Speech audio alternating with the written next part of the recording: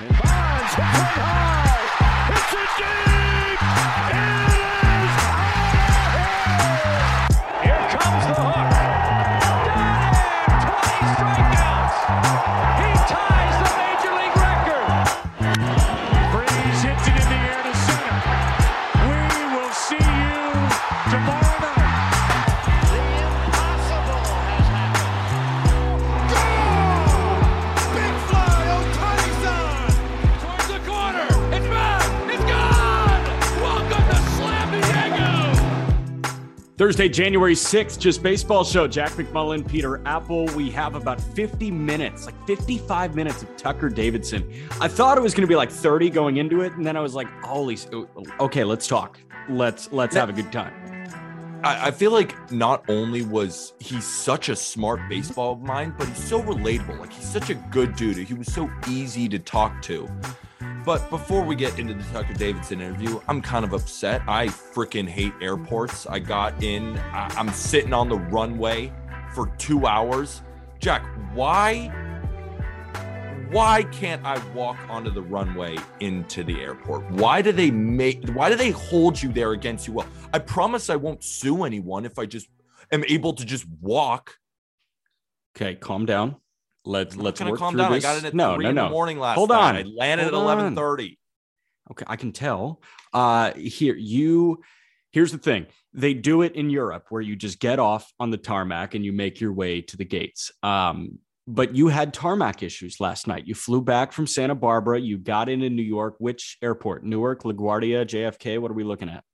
Newark. Hell on earth. Horrible. Yeah, LaGuardia, I think, is number 1 now. It used to be 3, but now it's 1. Newark is like, honestly, a solid 2. I think JFK is the woat. But yeah, you had some tarmac issues. You get down and then you're just taxiing for like an hour and a half, right? Hour and a half. And then it takes another hour for me to get my bag. Then I'm standing in the taxi line. It was just an absolute disaster. Okay. So let me tell you this.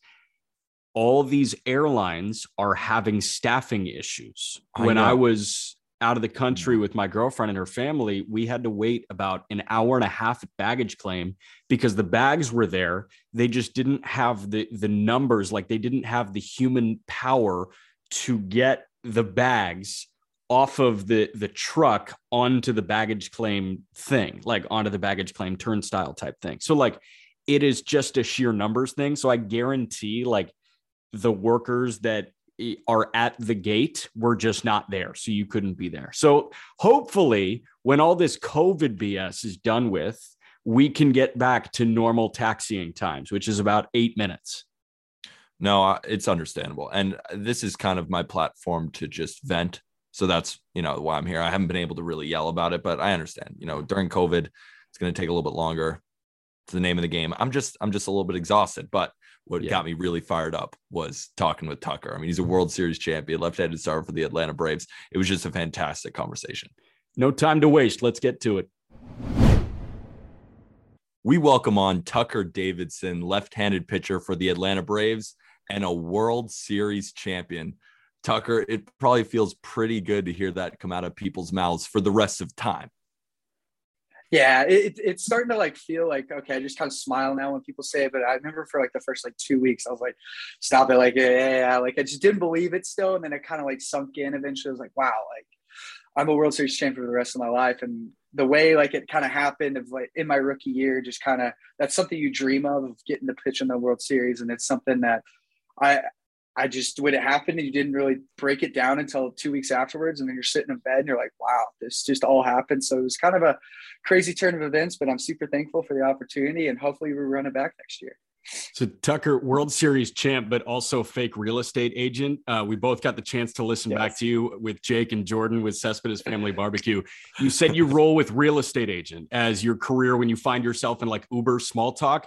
And I love that. That resonated with me on like a deep level because when I get in an Uber, like, and I'm not really interested in saying what I do, I'm just like, yeah, I'm a finance guy. Like, pretty run of the mill, right? Yeah, like pretty boring stuff. I know I need to kind of switch it up because I'm getting a little nervous about this whole like real estate, and people want to be like, oh, I want to buy a house, or like, it's just the market's so big right now. And I'm kind of worried about that. So it's like, I might need to find a plan B whenever I'm in a like a sticky situation like that. That could be like a side hobby though, right? Like you just research different professions and you just go into it and like you just decide which one you are on every given day.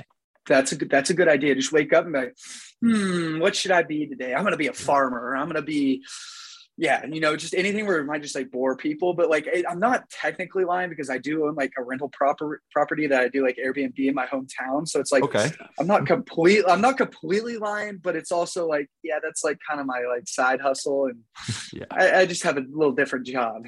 And on that interview with Baseball Barbecue, you mentioned that you say that you're a real estate agent, obviously, but someone texted you, right? Someone actually texted you for a house? Yeah. So I was in an Uber and I was telling him like, oh, I'm a real estate agent. Just like, I think I was like in Atlanta or something where I didn't really want people to like know like, oh, like I play for the Braves, because people can get a little weird on that. And like, I've had like Uber drivers like turn around and be like, wait, really? And like been weird about it. So I was like, all right, real estate agent today.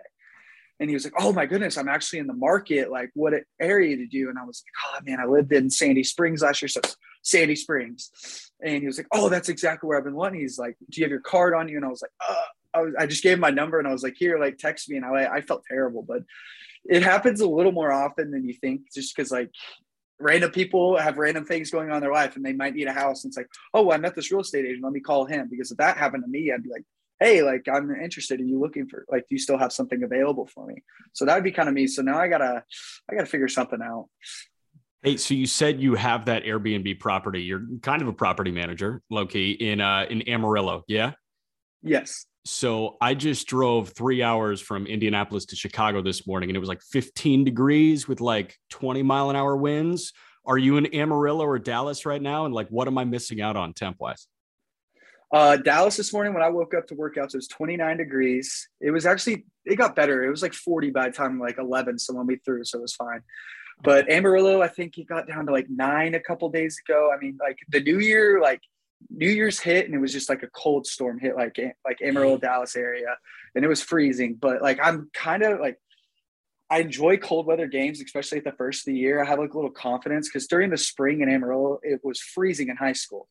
And like, you still got to play. Like there's no getting out of it because it's a little windy. And I want to say Amarillo was like a top 10 windiest city in America a couple of years ago. So like it's windy every day and either blow straight in or straight out. So you better have it that day or you better get some ground balls. You better figure it out, that type of thing. And so during like the early parts of the season, the cold doesn't faze me at all. I kind of feed off of it because I know I can pitch in it. I can get my mind right of like, hey, you can go dominate these guys because they're not going to want to hit. So like, fastball's in, here you go. Like, get your hands to the ball, that type of thing. I'm not afraid of going after guys. A lot of people are like, oh, it's just cold. And I'm like, those hitters don't want to be out there as much as you do. So you might as well get back in the dugout, get next to that heater and just go on with it. Yeah. And do you run into a lot of guys who come from warm weather climates? Maybe they go to Georgia and it's still warm there, but just can't handle the cold at all. And like maybe so the biggest thing is the Latins can't handle the cold. Because they're in Venezuela and Dominican, like it is absolutely like beautiful year round. And so they'll come up to like New York in April and they'll just be frozen, or it'll be that first, like I call it a cold day in spring training and it's like 55 degrees and cold. Everybody's like frozen and they've got like 2 hoodies on, like they're like, I don't want to do anything today. And I'm like, it's going to be like this in New York in like 2 weeks when we go play the Mets. So like, I just will figure out how to hit in this. But really the biggest ones are the Latins. I mean, you have like Ian Anderson's on our team. He grew up in New York. So like cold weather games are like his thing. But then you have the guy from Florida, like Tukey, who cannot stand the cold. He's like, I don't want to be here today. I'm like, well, go put a beanie on and a couple jackets. We got to suit up and watch 9. Right.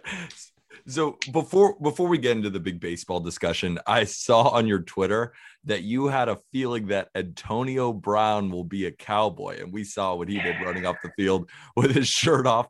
And you're a Texas guy, and I know that the Cowboys are your team.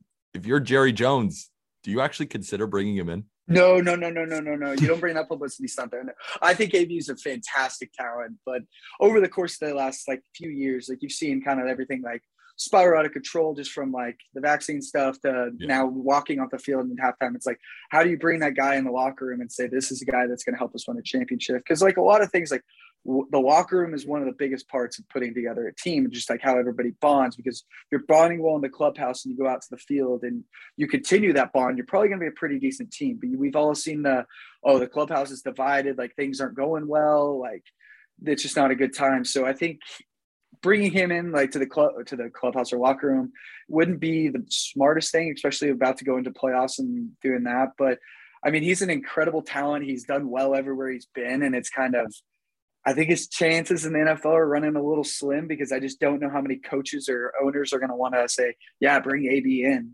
He's worth it.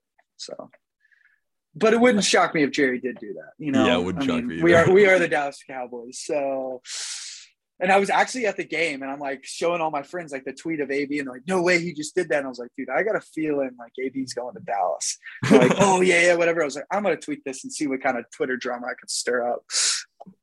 That'd be big time. Hey, I know Peter's got a fastball question for you, but before we get into that, you mentioned like clubhouse dynamic, locker room dynamic. You guys, it seemed like from the outside view were world-class, like the best clubhouse dynamic in baseball at the very end. Like you were there in the World Series. Mm-hmm. What was that dynamic like?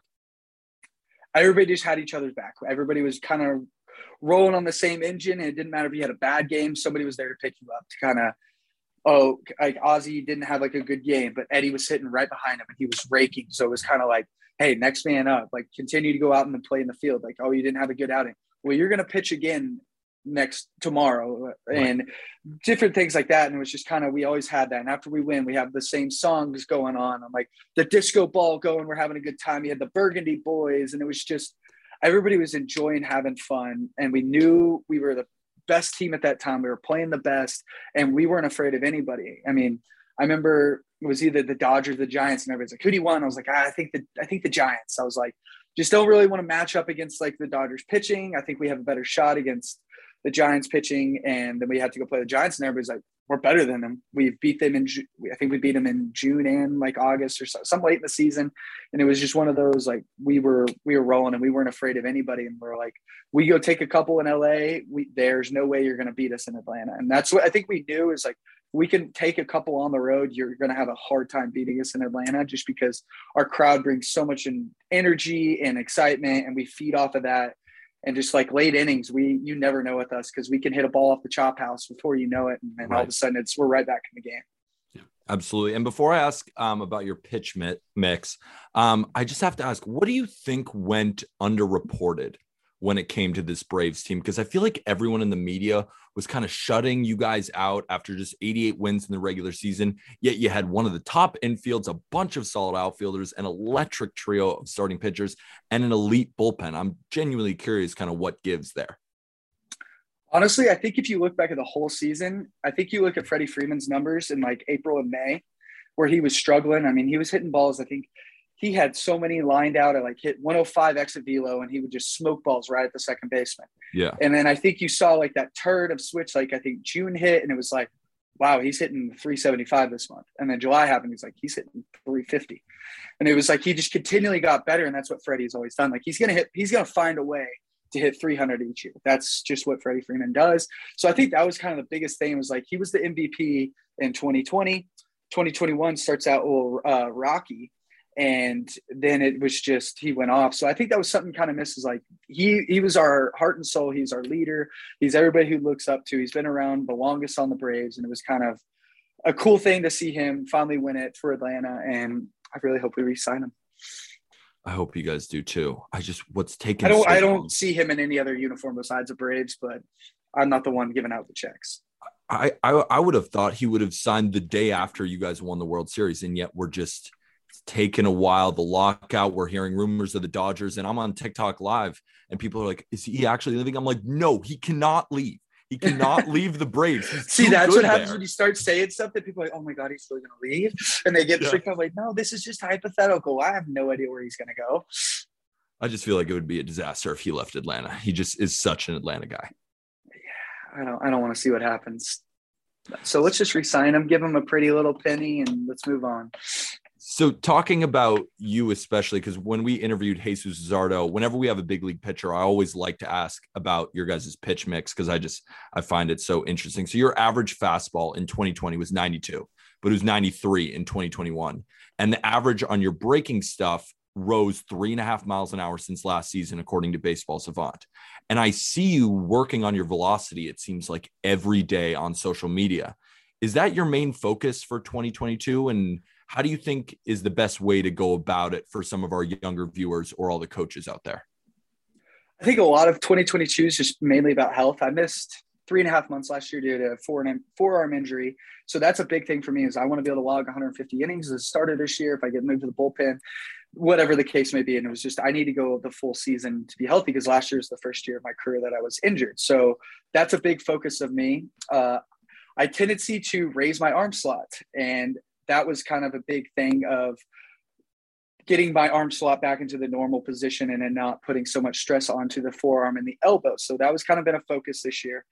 But with just like general things like velocity was something when I was in college, I was like 88 to 92 on a really good day, maybe even a little slower on like whatever my bad days. But that was something, and I got to pro ball, and the first pitch I saw was Luis Mora, and he hit 103. And I'm like, what did I just sign up for? Like, why am I here? I'm like a crafty lefty here with like a good breaking ball. And that was it. And so I kind of went back that first off season after I got drafted, and was like, I got to throw hard. Like, if I'm going to do this, like I got to figure out how to throw hard so I can because I couldn't just blow it past guys once I got to pro balls. Like I got to locate, I got to put the two seam down. I got to do this. So I was like, that's just not who I've always been. I've been I'm going to overpower you. Here's the big curveball. Good luck trying to hit it. And so that first like few off season was like, I want to throw hard. I want to throw 95 every pitch. I want to throw 100 at one point. And I really got to the point where I was able to do that. And then just kind of as the years have gone, I've kind of found who I am. And I'm really going to be in that 93 to 97 range. I'll go reach back and get it. But if I need to hit a spot on the inside part of the plate, I'm not going to overthrow it anymore. And that's something that kind of took a lot of time, and a lot of coaches saying, quit overthrowing. I'm like, I'm not overthrowing, I'm just trying to throw it hard. But it was more of the mindset of, you got to drive it in there. You got to stay within your mechanics. You can't get out of whack, and you got to be fluid and look like an athlete, not like you're jerking all over the place. So that became kind of a focus as I started progressing up into the later minors, because I knew I could go get 96, 97 whenever I wanted it. And it was like, can I find my happy medium of, this is where my fastball plays best, this is where my fastball doesn't play best. How do I make this where I can repeat it as much as possible? And dude, it's working. Like your velocity is increasing year over year. What are some of the best drills, I guess, for those players and coaches to increase that velocity? I'm big on long tossing. If you want to go down the weighted ball program, which I have been doing since I was in college, that was something when I kind of sat there and was like, I got to start throwing a little harder, because I didn't enjoy school always. And that's why I went to a Midland junior college. It was kind of, hey, go see if this baseball thing works out. If it doesn't, you can always transfer to a school and start your life. And I just was like, I don't enjoy school as much as I love baseball. Baseball has always been kind of my love. And I was like, I have a chance right now. I'm young. I can throw a ball very well. And it's like, I'm going to run with this, because who knows when I'm 22, if I'm even able to pick up a ball. So it's like, I'm going to take advantage of this while I'm young and able to gain strength and like that. So weighted balls became a big part of my program. And now I just kind of go through them more for like mechanical things, getting the arm in the right positions whenever my front foot lands, is my elbow up? Am I in the right position? Am I driving through the ground?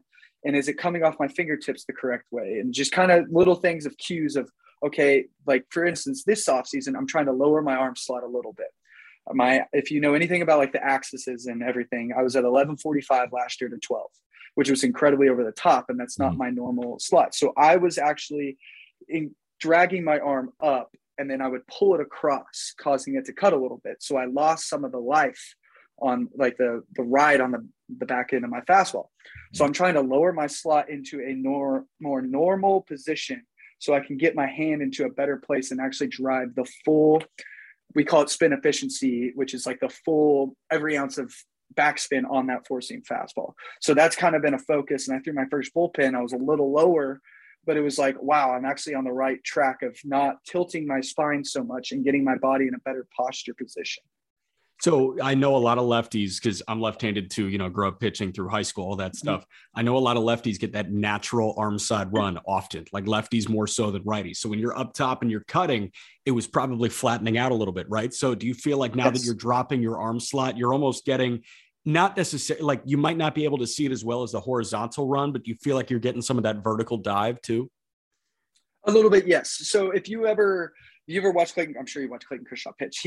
His ball doesn't run back over the plate like hardly at all. So if he throws a fastball in, it is in. So him and I have almost identical fastball metrics, just based off of the vertical break, which is the ride of it, and then the horizontal break, which is about 2 to 5 inches.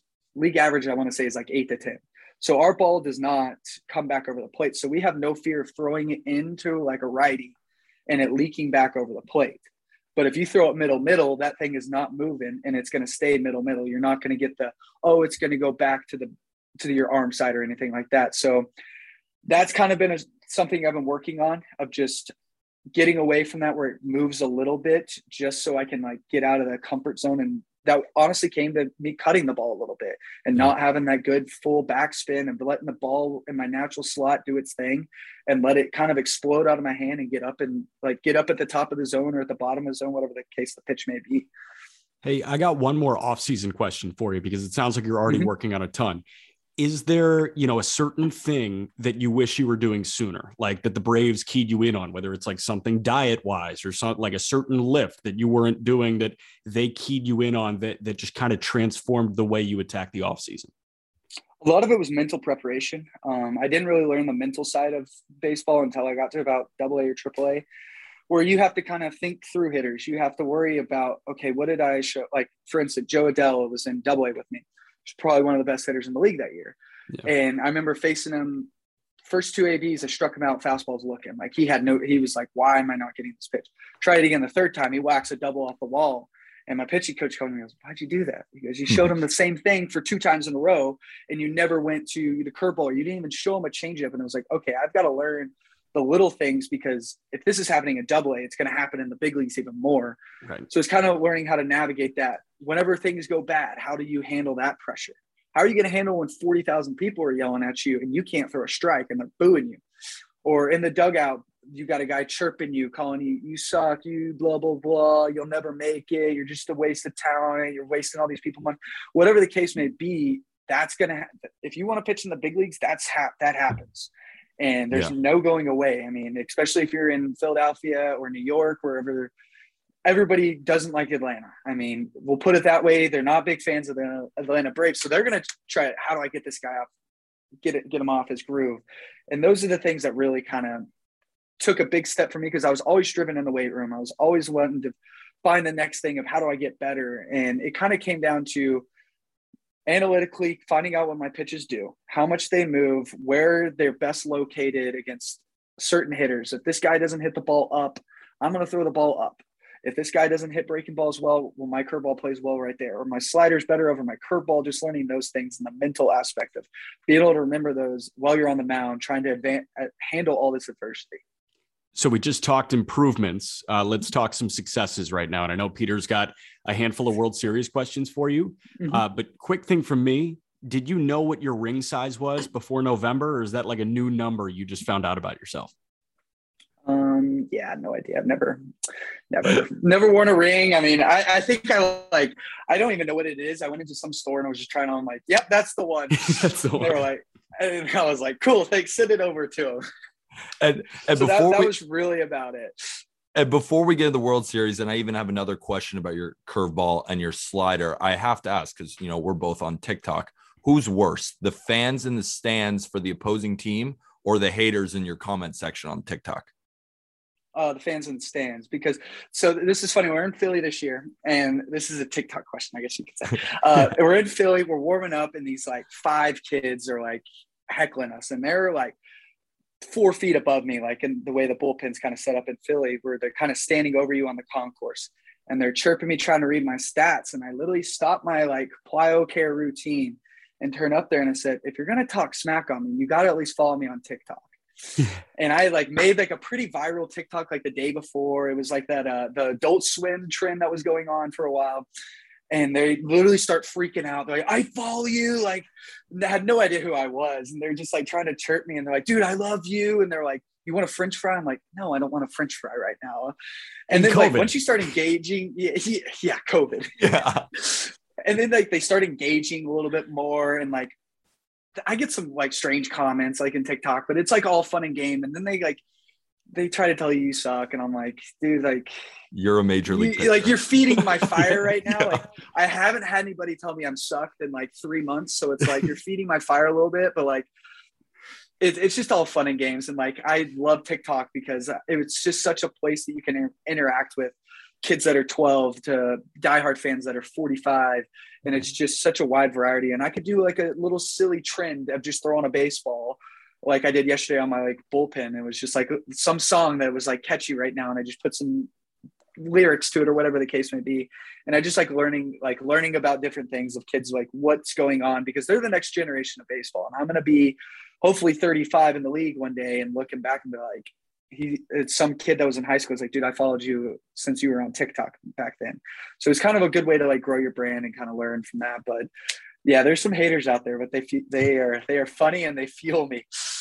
It's just funny, the nerve of some of them, because we interviewed Bob Costas a couple months ago on the podcast, and we clipped and it said like, who is his favorite players? Who is his top 5? And just, we have people saying, oh no, Bob Costas is wrong. Or Tucker Davidson, the guy who just won a World Series, sucks. I saw Ronald Acuna, he posted a TikTok too. People are like, you suck. And I'm like, what are you even talking about? Like, the nerve of some of these people. I'm just like, what's hurting you right now that like you're going through that? You have to just come at me and I'm just throwing a ball, trying to like put a little bit of like just fun in your life of me like doing something like kind of cool, or like me throwing off the mound for the first time like that, and like throwing a really good changeup and then throwing a really good fastball. I'm just there because I enjoy making these videos. I enjoy looking at like all my bullpens and like looking how my mechanics, and I know kids these days do too, because like hype videos are so big, and like TikTok and like Twitter and Instagram, that stuff's just so big. And I like to be able to showcase like, hey, this is my world. Like, this is what I do every day. I go out there and I work out in the mornings, and then I go throw, and then I go to physical therapy or the chiropractor or whatever the case may be, or I went on a date, whatever the case may be. That's just kind of one of those things that I enjoy, like kind of showing to the world, because we are athletes and we are baseball players, but we have other lives and we have things, and we do care about like other things other than baseball. So, and we need more of those kind of players, like on social media, talking to people about how amazing the game is, because that's just sometimes lost, I feel like, in our sport. But before we get immediately into the World Series, I just have one more question about your pitch mix. So your slider and your curveball is straight up disgusting. That's just a fact. I mean, we saw it on full display in the World Series. I mean, opponents hit 118 off the slider in the regular season and 167 off the curveball, and 3 pitches is plenty. But I did notice you messing around a little bit with a changeup and a sinker. Are you going to try and implement some of those pitches in 2022? Or are you just focusing on kind of perfecting the fastball, curveball, slider? I feel like I'm getting to the point where I'm kind of at the point of perfecting my craft of the curveball. After 2020, when the velo rose on both of those, it was it was more of grip wise on the curveball. I was spiking the curveball and it made it really big and loopy.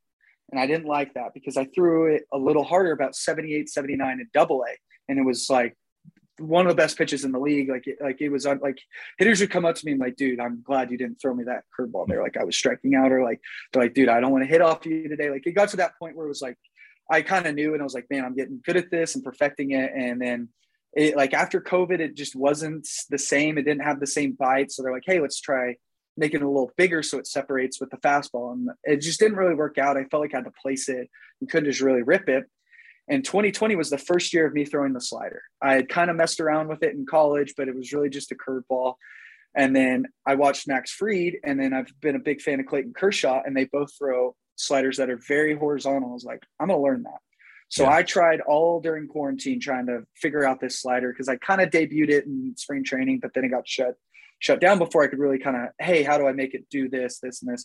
Found a grip, showed up to summer training, and they go, where did you learn that? And I was like, it's just all I worked on, because I was like, I didn't have a changeup that was very good in AAA, and I got exposed when I didn't have my fastball or didn't have my curveball that day. I was like, I got to have a third pitch to be a starting pitcher. So that's when it really took off.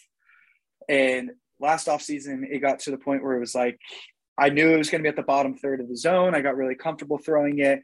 And then I asked in my meeting, I was like, how often should I throw my slider? And they're like, probably like 20%. And I think a week goes by later and like, no, you're going to throw like 35 to 40%. Like it's really good. And I think it's going to play well for you this year. But yes, been working on a changeup. It's taken me for really since college to like learn a big league average changeup. It took me a million grips and I kind of found one where I can make the ball spin sideways the opposite way of a slider.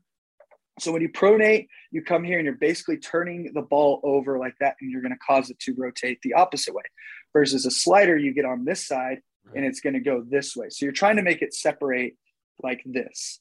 So I'm really trying to figure out how to make that ball pronate, and I got it up to like 20 inches of horizontal break yesterday. Just need to kind of kill. Wow. Just need to, which is like up there towards like, I think Strasburg's got like the best analytical changeup, and it's got 0 inches of vertical break and 20 inches of horizontal. So it's just straight down disgusting. And just really just trying to kill that vertical break so it drops a little bit more and it's not so flat, and it has a bigger separation between my fastball and like slider and everything. It just has a little bit bigger separation essentially. Hey, one of your teammates, I mean, like on a national stage, his changeup was like exposed to the world, right? Like Ian Anderson has one of the best changeups in baseball. Did you bounce any ideas off Ian when you were working through that? Yeah, his big thing was just the arm speed. And we came up the minors. We played in every level together. And I remember in high A, low A, he had like a good curveball and he threw 95 and he's got the good extension. So nobody could hit him. And then high A, they were like, you got to find a changeup. And he had started to develop it towards the end of the year. And we're like, wow, that thing's gotten pretty good. We go to double A and this thing is unhittable. And we're like, what happened? And this is like right on the brink of like us getting very analytical. And we're like, why is it so good? Brought in a new pitching coordinator that next year after double A, and they broke it down for us. They're like, you throw a fastball at 12 o'clock, but your changeup's at 1 o'clock. So it looks identical. And then it just splits. And all they see is fastball, and then it's not. And they're like, what the heck? And the biggest thing was like, he found the grip. The biggest thing is a grip and keeping the arm speed and just having the full confidence of, I'm going to throw it at the catcher's chest. And if I get my hand in the right place, it's going to do the action. And so he put it on a national stage. And I mean, it's one of the best pitches in baseball, especially if you look at it just compared to his curveball and his fastball, like it is up there with, he's got elite stuff. And it's been awesome to be his friend for the last 5-6 years. Yeah, that's phenomenal. So paint us a picture. You know, you're a World Series champion now. And I heard a story on Baseball Barbecue, how game 1, when Chuck Morton went down, ended around midnight, unfortunately. But you got a call at 12:45. So you know it's down to you and Tukey to go to the World Series. What's going through your head in that 45-minute span between the end of the game and that call? Get your room together, because I literally just had like suitcases because I had to move out of my apartment. So I just had suitcases everywhere. I was like, all right, get your room together. Figure out how you're going to get your stuff from the field, because it was at the AAA field. And I was like, okay. And like, everybody's starting to take care of it for me, but I'm just like, head's starting to spin. And they're like, flight times here, flight times, like you got to Uber to Truist, which was 45 minutes from the hotel I was staying at in Gwinnett. So I drive to Truist, drop my car off. I let them know I was going to be there at like 5:30 in the morning, Uber to the airport. And I'm like in Houston by like 11 p.m. And I'm just like, I got all my Brave stuff, and people are like looking around the airport like, what's going on? Like I'm sitting first class, smiling. I'm going to World Series. And it was just like, it happened so quickly. Like I remember going out for BP, and my heart was just like, it was like on my debut again. It was like, why am I pumped up for BP? And it's because like I had done it in like 3 weeks since AAA ended. And I was just like, wow, like all this is really happening really quickly. And then I got in trouble before game 6. I guess you call it trouble. I was throwing like so many balls out during BP, the stands, because like they would hit them in the gap, and I'd walk over and they're like screaming at me. And I'm like, yeah, here, I just throw it up there. And I guess they were like on the like about to run out of balls by like the last group, and like they were giving me so much crap for it. Whenever I walked in, they're like, oh, just giving all the way to baseball. Just didn't want to help any of your guys get better to win the game. And I was like, they just hit 7 rounds, like come on. But it was just all fun and games, and it was a crazy experience getting to win like in Texas, like where I grew up. But I also know like Atlanta might have burned down if we would have won that on game 5. Like I was a little worried like that might happen. Yeah. So World Series game 5, you're on the bump to start the game. you get a lazy fly out from Altuve, you get a walk to Brantley, and you get Correa to ground into an inning-ending double play. And I've heard you talk in interviews about the importance of slowing the game down. You're talking about the beating of your chest in BP, and it seemed evident that you were able to do that. Can you talk to the importance of going pitch by pitch? Because when we talk to big league guys, the importance of pitch by pitch is so evident when they talk, and why slowing the game down is so crucial in huge spots like that. I mean, I get a lazy out, fly ball from Altuve, then I walk the next guy. I'm still in an opportunity to get a ground ball. Had I caved in and been like mad about, oh, I walked him, I'm mad about this. No, it's, hey, let's get ahead here. You're going to throw first pitch curveball. Throw a first pitch curveball for a strike. Boom, you're good. And I think it's kind of navigating. Anything can happen. Like you can have an error like that. Now it's first and second.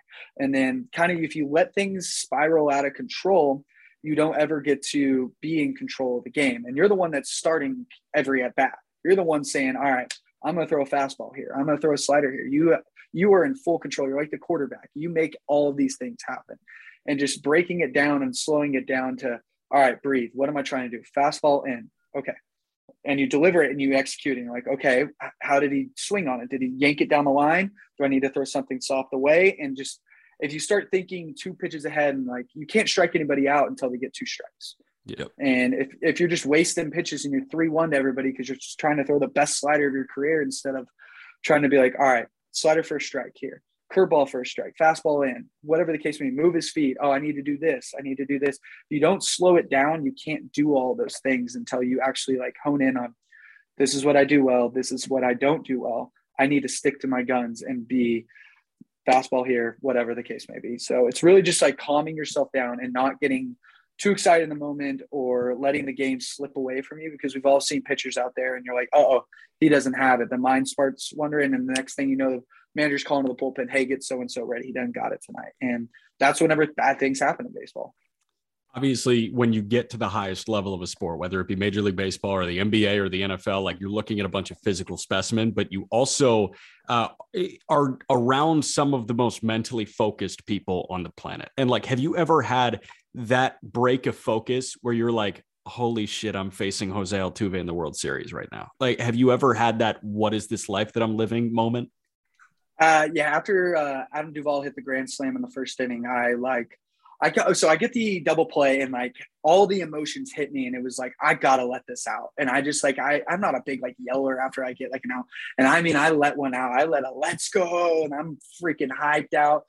And like, I come off the mound, I'm in the dugout and Josh Tomlin's in there and he's like, how great was that? And I was like, you can inject that adrenaline into me every day of the week. Like I want it again. I was like, I want that feeling every day because it was incredible. It just, I can't draw it up. I mean, it's right. One of those, like you take the most adrenalized you've ever been in your spot and amplify it with 50,000 people in front of you. And that's the best way you can put it there. But I think when Duvall hit that, I kind of like, my heart like stopped and was like, oh, you're in the World Series. Like you're up 4-0 now. Like you need to go take care of business. And yeah. I think it was one of those, and like, they're still a very good team. And I think that kind of like hit me of like, okay, like you still got Bregman coming up. You still got, I can't even think, like Brantley, you got everybody coming up. Like you still have to make pitches.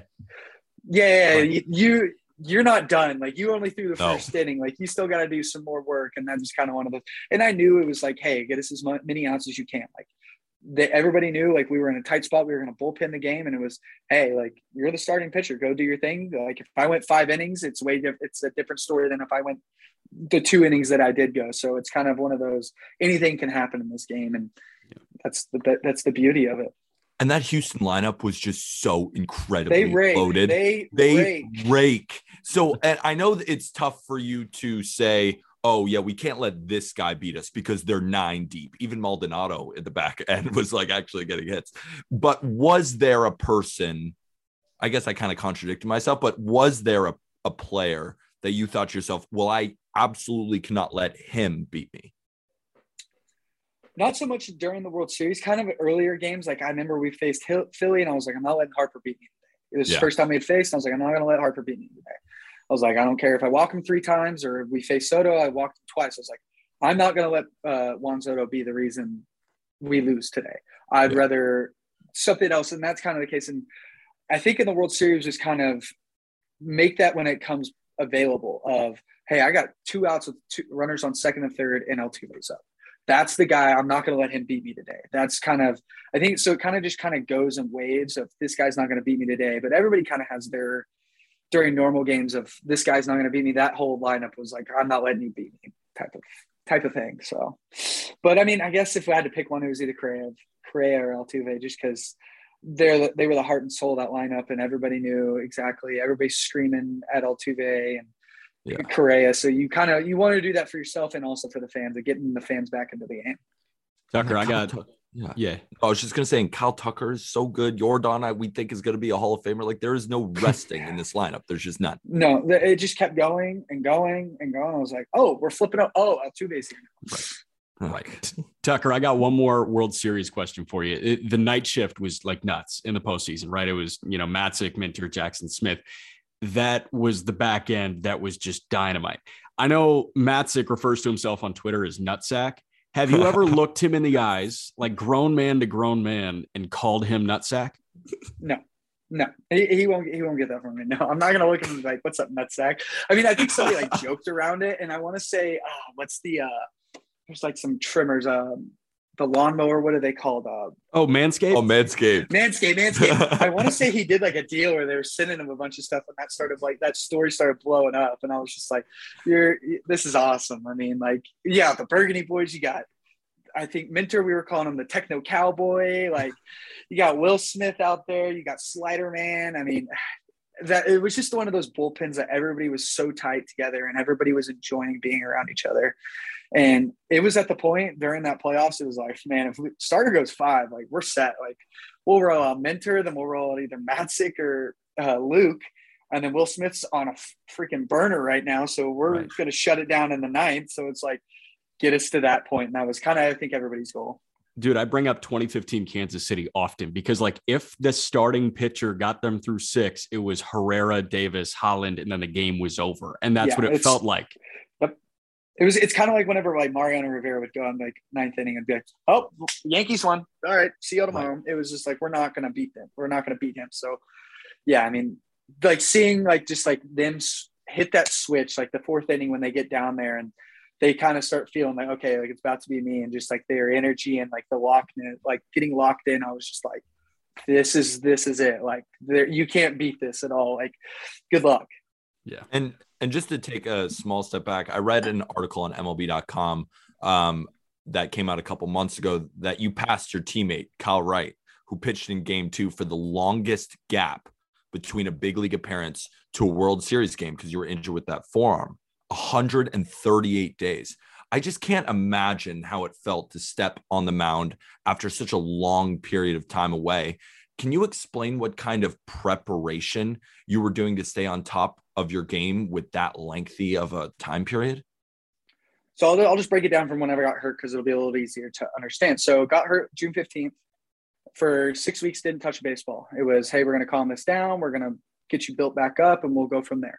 So after 6 weeks of not throwing, it was, I think, another month in Atlanta throwing, and then another month in Florida, kind of doing baseball things of, hey, we're going to start doing bullpens. We're going to start getting you ready to start being able to pitch against hitters and that aspect. So past all that, and I think there was a week left in the season, and they're like, do you want to go to AAA and do a rehab start? And I said, yes. I was like, if I'm going to be hurt, like, I want to know in a real game and be able to walk off it. And I'm like, all right, I'm hurt. But if I walk off that game, like, I am healthy, it'll help me sleep at night. It'll help everything. I'm not worried about my arm. Like, oh, does it hurt today? Am I just making up this pain? Am I doing this? Is it just sore? Whatever the case may be. And so I think that was October 3rd.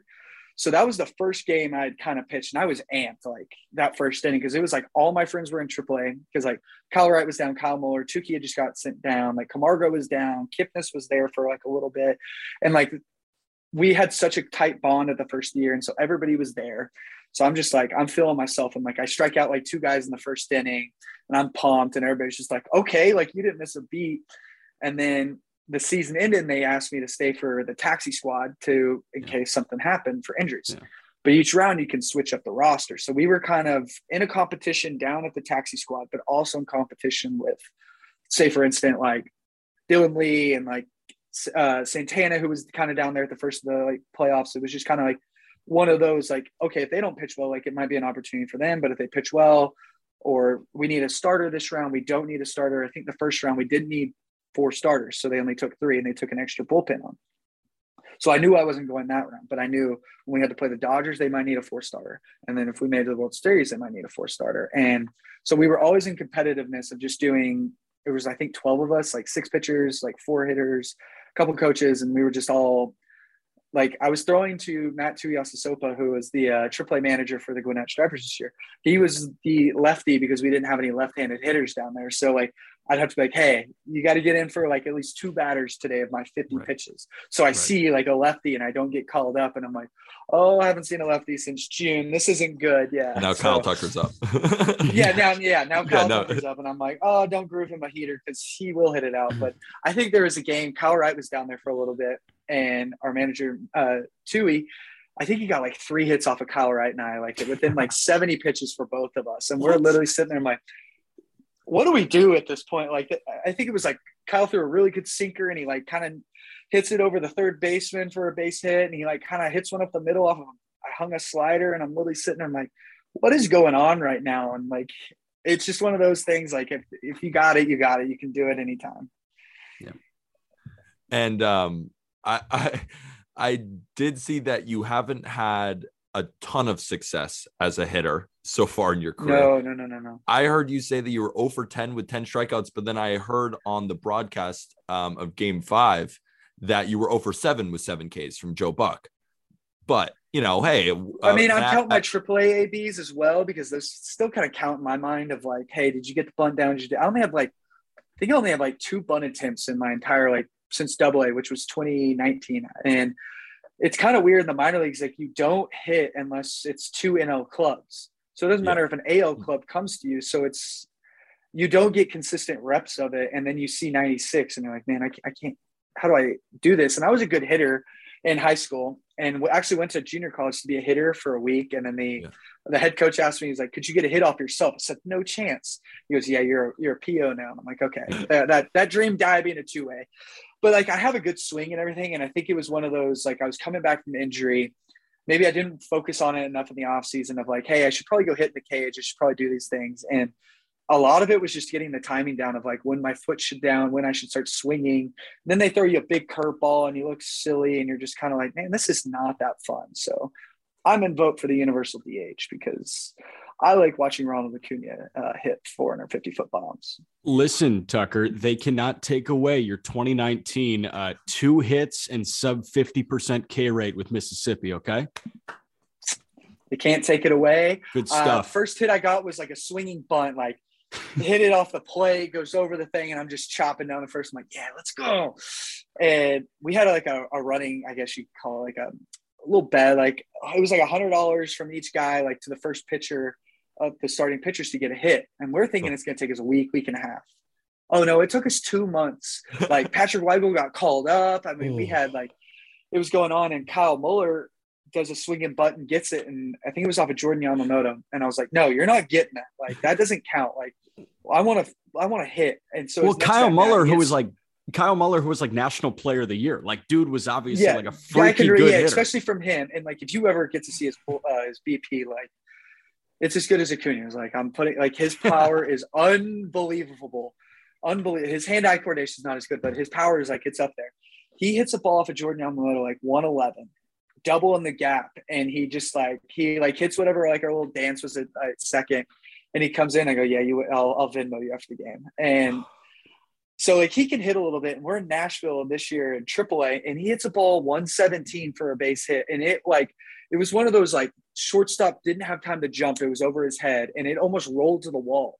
And we were like, what just happened? And like, I want to say like somebody like tweeted it out, and like this was an absolute missile. So if you can find that video, like, props to Kyle Muller. We work out together down here in Dallas, so he'll probably be talking a little smack to me tomorrow about saying that, but it'll be all good. And to put 117 exit velos in relation to other big leaguers, Giancarlo Stanton, Aaron Judge, and I think Shohei Ohtani were the only players in Major League Baseball this year to hit 117. Also, O'Neal Cruz, that 6'7" shortstop for the Pirates, hit a couple, which is insane. He's going to be crazy. But so he's a guy that I kind of want to ask you about of how he's going to be able to develop as a 6'7" shortstop. But we were talking about two-way guys, and I'm in the boat where I think Shohei Ohtani had the greatest season in MLB history. Unbelievable! You can't write that again. How? And we know how it was with the fans, but how was it with players in the dugout when you see him doing both and you know how hard it is to do both?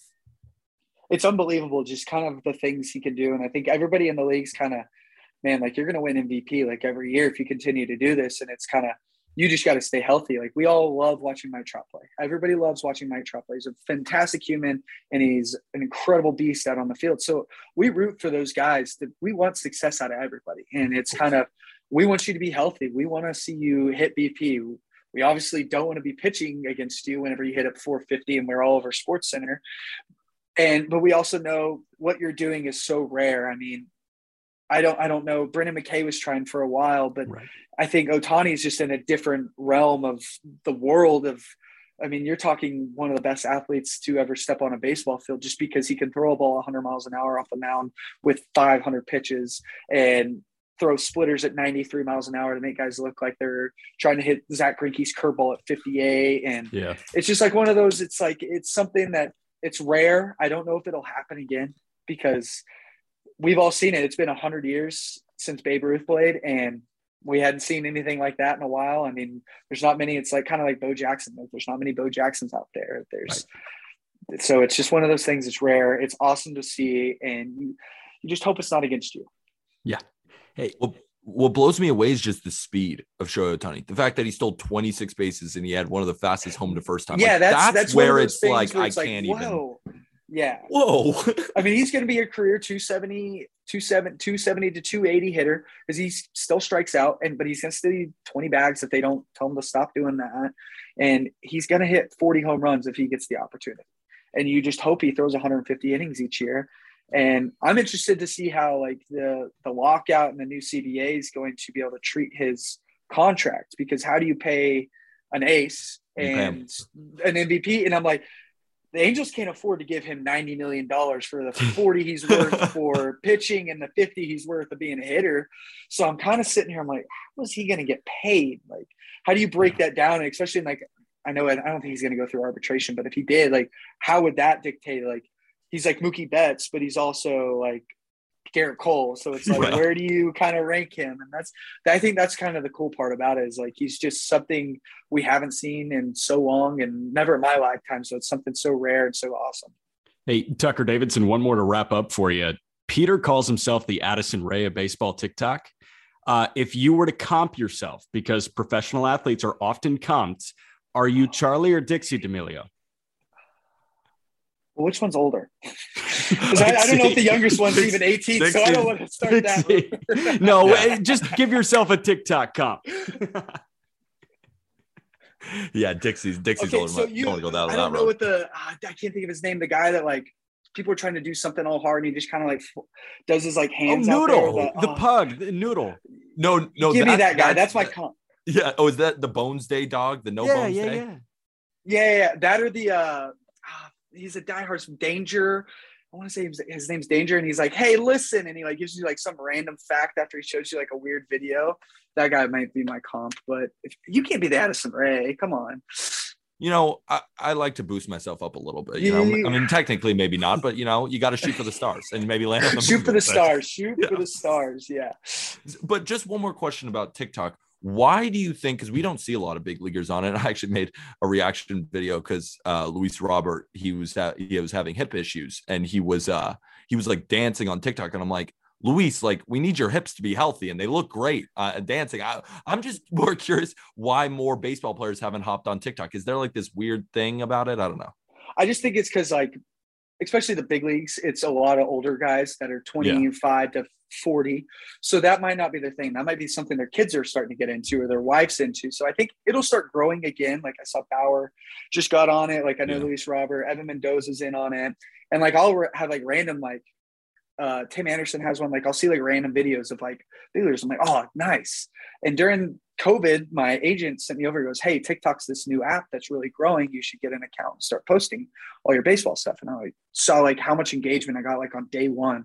It's like, oh, like I could kind of take this and run with it and become – I kind of wanted to become the baseball TikTok guy. That kind of became a goal after a couple months of doing it. I was like, man, I could be known for this. This can be like help start growing my brand. But I think, especially with all these high school kids starting to get drafted, that TikTok's really all they've known for the last few years. In college, it's very big and it's starting to creep through the minor leagues. I think more and more will do it. But I mean, do you see Garrett Cole out there doing like the trend unless his like wife made it? Like, I just don't see some of those guys like, sure. like, yeah, like unless they're like, sure. I don't see them doing like the dancing, like, I don't know what they all do. Like, I'm not a big dancer. Me neither. Obviously, that's why I haven't. Yeah. So that's why I don't do any of the dancing ones, but I'm just like that. And then you have to keep up with trends and you have to consistently be on the app of finding something like that. So I think it's growing for sure. And I mean, that app's going to overtake Instagram probably in the next few years, I would assume, just on the rapid growth it's been on. Hey, Tucker Davidson, this was absolutely awesome. Thank you so much for doing this, man. Thank you so much for having me. This is awesome being able to talk baseball with two guys, just like hanging out and enjoying it like we have always. So, and make sure to go follow Tucker on TikTok at TuckTuck. Did you have a different username before that? Because that's kind of perfect. Yeah, I was like TDave56 when I first signed up, but my Instagram and Twitter are both TuckTuck. So I was like, hey, can I get this like switched to TuckTuck so it's just all the same and don't have to be like, oh, well, my TikTok's this and my Instagram's this. And it was like, I'm just going to be TuckTuck. Awesome, man. Well, thank you so much. And you're welcome back anytime. Well, thank you so much for having me on. So we did two things there. We had him say the word nutsack, and we also had him go into horizontal and vertical drop of his fastball and how he's adjusting his axis. Get you a guy that can do both, and he can do both. What other podcast is out here doing that? Talking about nutsacks and then talking about horizontal movement. Tell me what podcast is doing that. Us. And I just thought it was hilarious how he's just straight up like, you're not the Addison Rae of TikTok, you pretentious bitch. Yeah, I don't know. Maybe he's trying to quell the ego. Maybe the ego's getting huge. We got to deal with that right now. And maybe Tucker Davidson's going to help. We're going to put up the intervention sign and we're going to say, listen, you are more of like the kid that eats food and nods. You know who I'm talking about? That bites the fork. Tommy Winkler. He's the kid that like he gets challenged to like eat something for the whole day. Like he'll go to a state and like eat their foods for the whole day and he'll like bite the fork and just nod. And like, that's his full-time job. I think you're that like kid. We're out here posting multiple times a day, you know, doing all the research. And then there's the other people like Addison Rae and that kid eating or just eating and nodding or just like doing the freaking renegade and just like dancing a little bit. And they get way more than us. And we're like, should we just start taking our shirts off? Like, what are we doing? How do we, you know, increase that shit? You can if you want. I'm going to keep my journalistic integrity. I don't have any. Yeah, that was gone a long time ago. Oh, man. What do we have to look forward to in lockout winter tundra days right now? We've got Katie Woo tomorrow with The Athletic. Phenomenal. Katie Woo, our first interview ever when we were Project the Plate. Were we the Just Baseball show then, or were we still Project the Plate? I think we were Just Baseball. I think we were the Just Baseball show, but we're going to ask her about all the Cardinals moves that we talked about because we know this is Cardinals week. I know we just talked to Tucker Davidson, Atlanta Brave, but we're doing more Cardinal stuff. We're going to ask her about the potential moves that we were talking about the Cardinals roster moving forward in 2022. I'm going to ask her if Tony Kemp is the difference maker and if Brad Boxberger is going to be the best reliever in the Cardinals pen, because I think she'll agree with me. You can ask me if you want. Go ahead and ask me. Hey, Jack, what do you think about Tony Kemp? I think you're high. I think you're on drugs.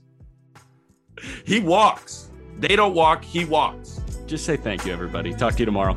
Thank you, everybody.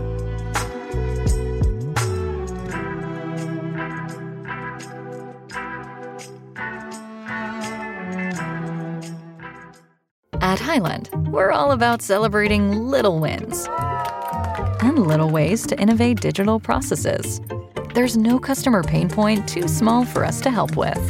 Maybe that's why more than half of the Fortune 100 looks to Highland to connect their content and data. improve processes, and turn little efficiencies into big wins for their customers and clients. Highland, intelligent content solutions for innovators everywhere at highland.com.